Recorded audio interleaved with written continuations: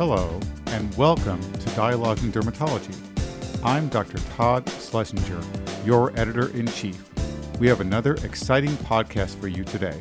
We hope that you enjoy. Hello, and welcome to a new Dialogues in Dermatology special series on leadership.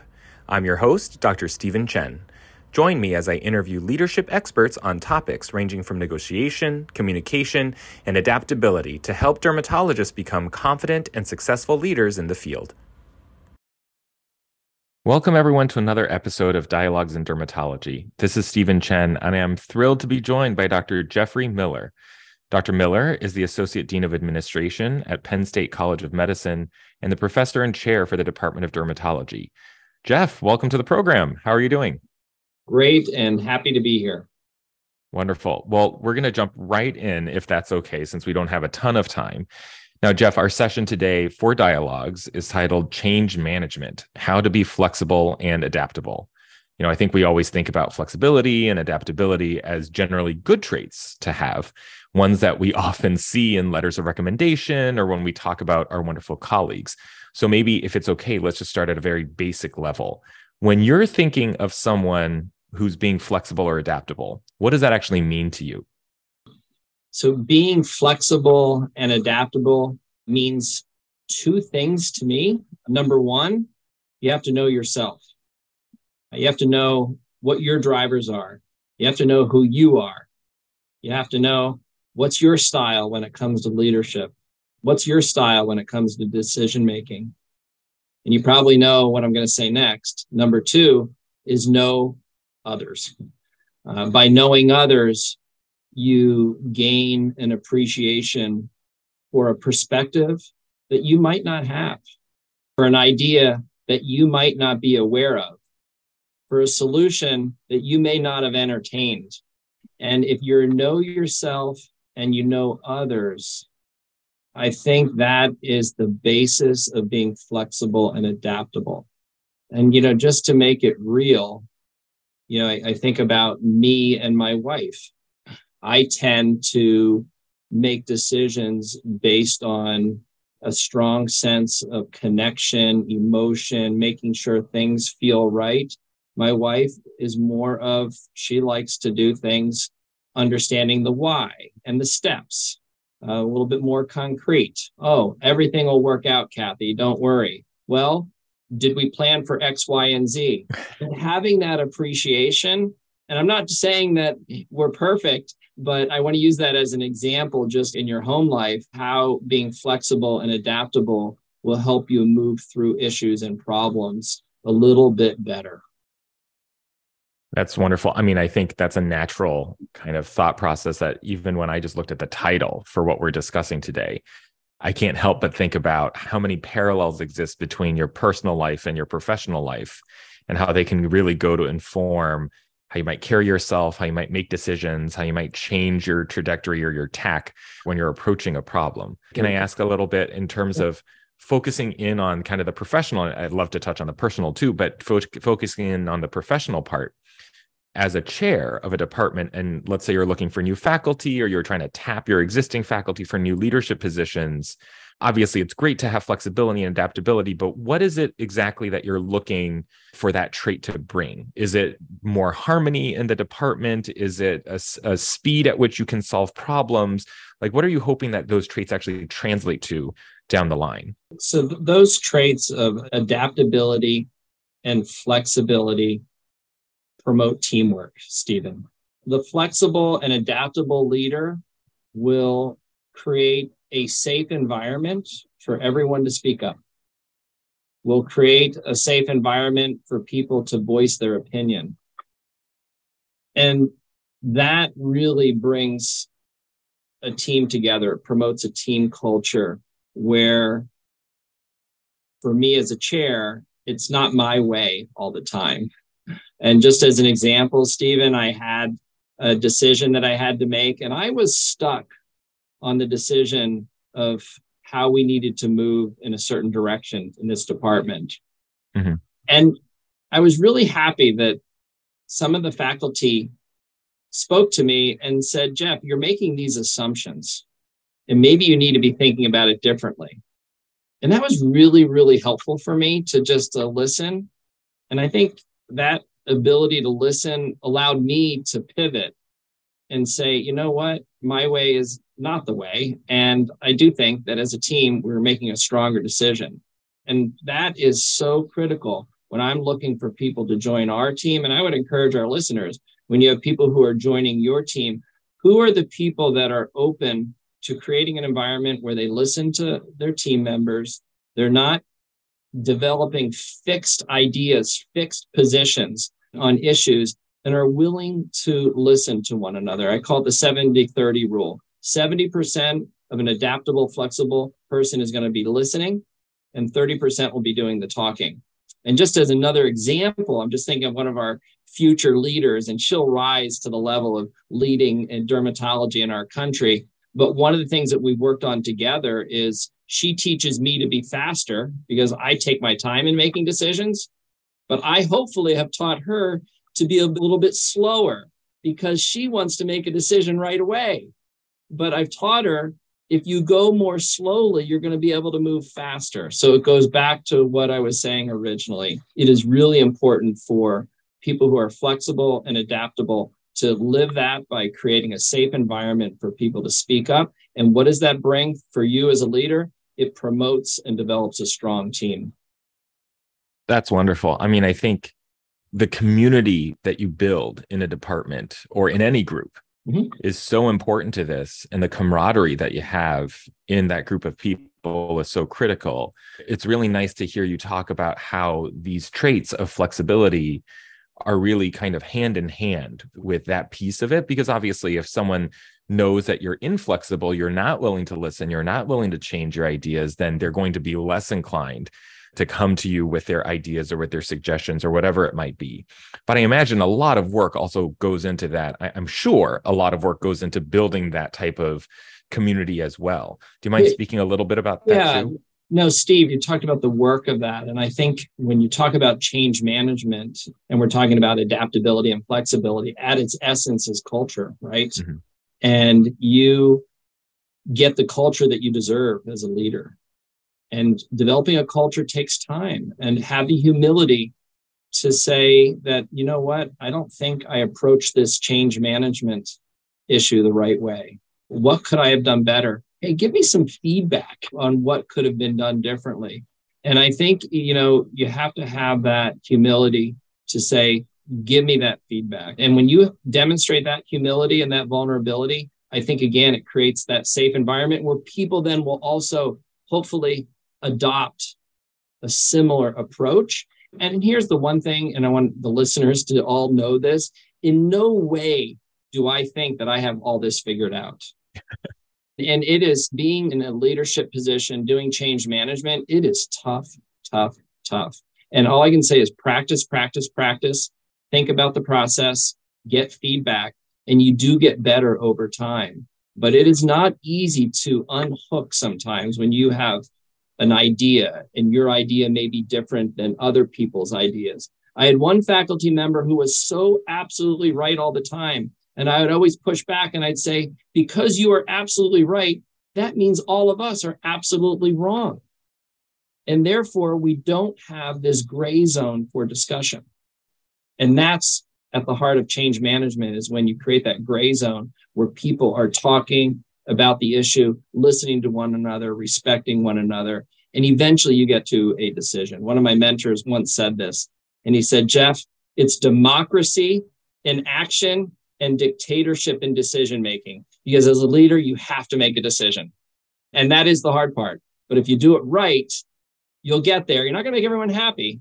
And that's hard for me because my style is, I want all the listeners to be happy today, and really get a good message. But you can't, as a leader, make everyone happy. And you just have to accept that. But if you follow a fair process by being adaptable and being flexible, people will understand and appreciate the decision so long as they've been heard. That's wonderful. I will just say, I feel like I got so many pearls in in the last minute or so.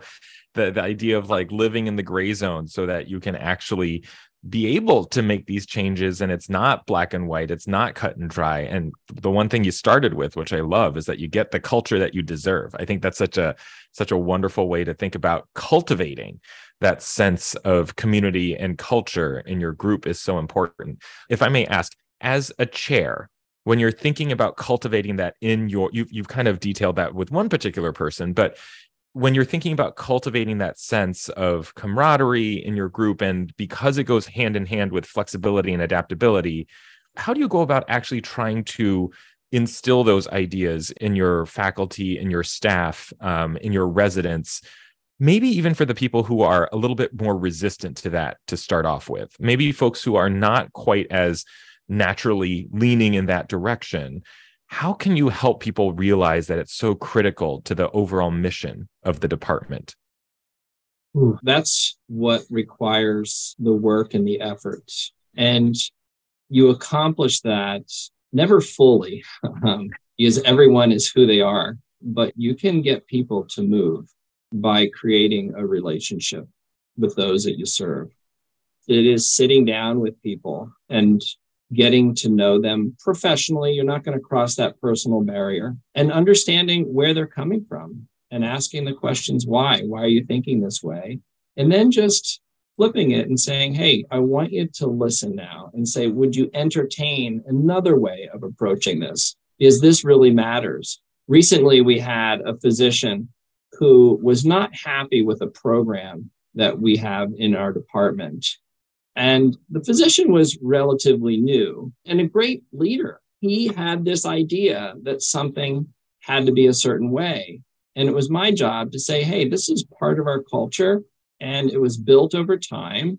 Let's understand that. And I want you to talk to the people who have built this so that you understand that perspective, and then say, hey, put your own stamp on this now, but do it respectfully.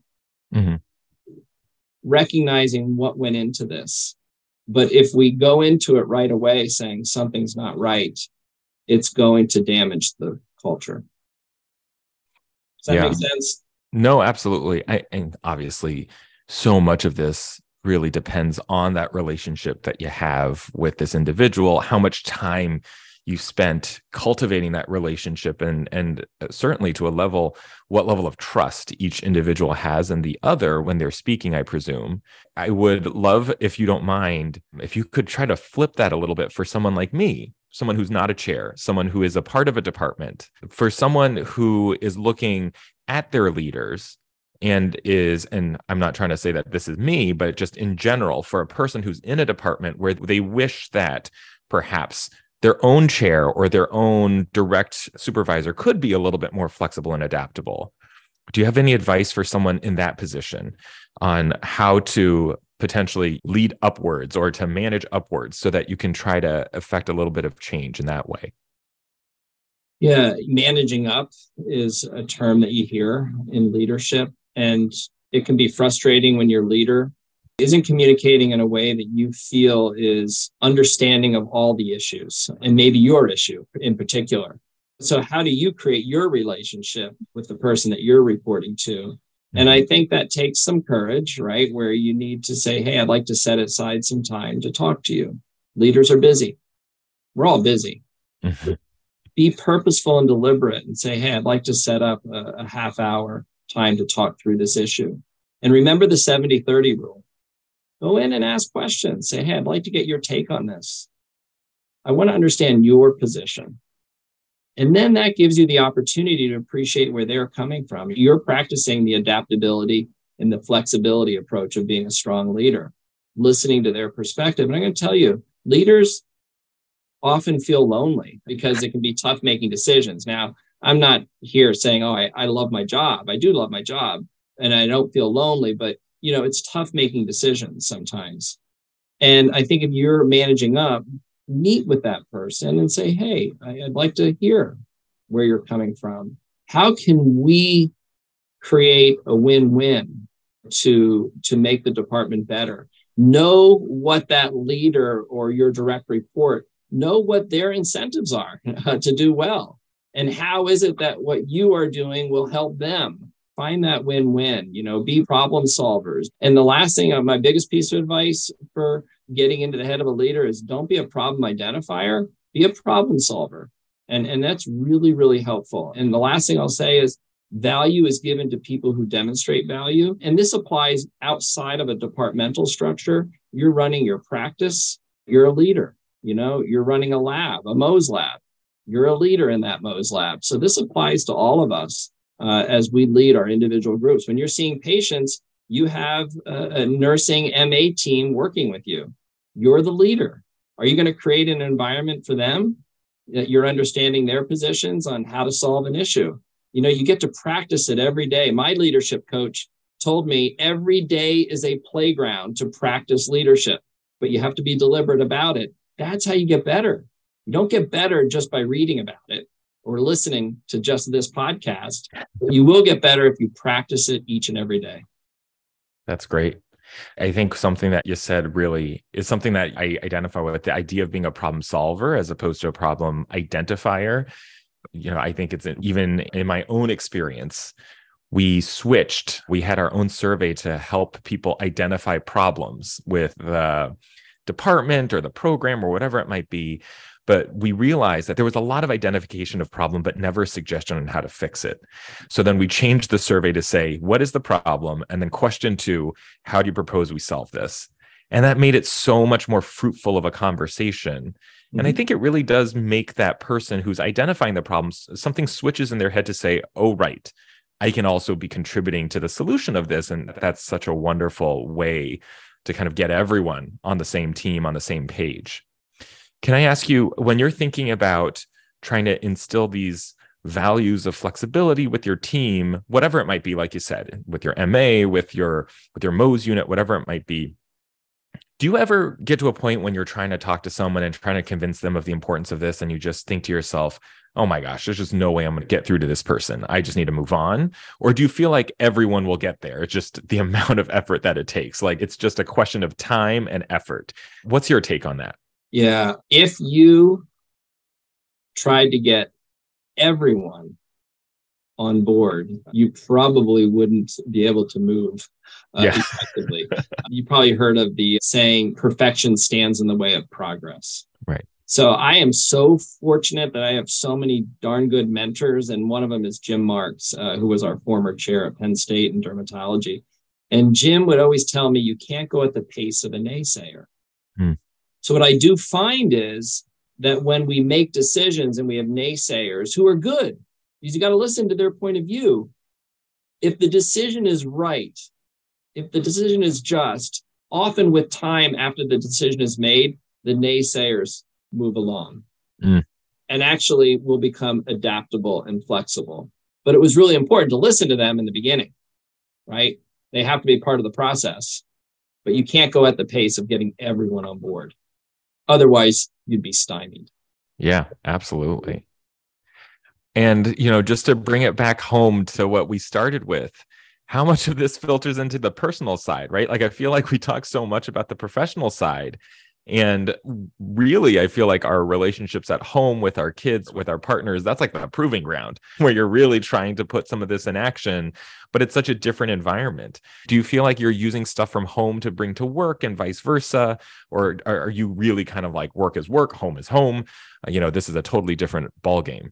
Yeah. So another mentor of mine who recently passed away, but their family left an endowment in the department, is Warren Lewis. And Warren Lewis would lead us each beginning of the academic year for us in July when we bring on new residents. We would do a trimetrics, I think it's called, or a DISC, D-I-S-C analysis. And we still do this on everyone. And that's a practical point. I don't know what tool people are using, but spend the time, whether it's True Colors or DISC. That allows you to know yourself, but when you do it in a group, you know others now. So I have to speak so many languages when I'm in meetings. So that's like the foundation, Stephen, of how we started our year. And I forget, you had a question. I want to make sure I was leading to the next step. I was just curious how much of this is like swirling between the personal and the professional. Yeah. So I want to make this connection. So Warren Lewis, who would lead us through this, like, know who you are, know who others are. It's a type of analysis that is proven. He just taught us at an early stage that you need to be the same person you are at work as you are at home.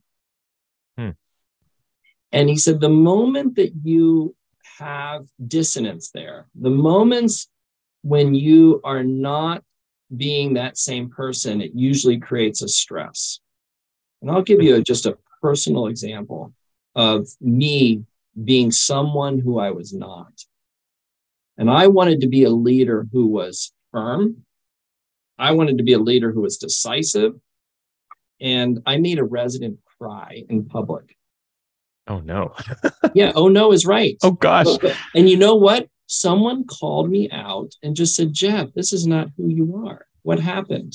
And so I just want to stress the point that it's really important to be consistent, know who you are, and be that consistent person both in your home life and in your work life. Now, being flexible and adaptable for me personally has opened up my world. I love learning about other people, what other people are doing. And by being curious, you get to expand how you think about things, different points of view, whether it's religious, whether it's art. Someone might be an avid reader. What are you reading? Oh, I might want to read that book now. So by being that flexible and adaptable person in my personal life, I hope that I've laid the foundation for my kids as they go through life is to respect others, listen to others. And by doing that, it expands your view on things. And it does help me appreciate the variety of viewpoints that I have to deal with every day. Because in addition to being chair, I lead the strategic planning process for our College of Medicine.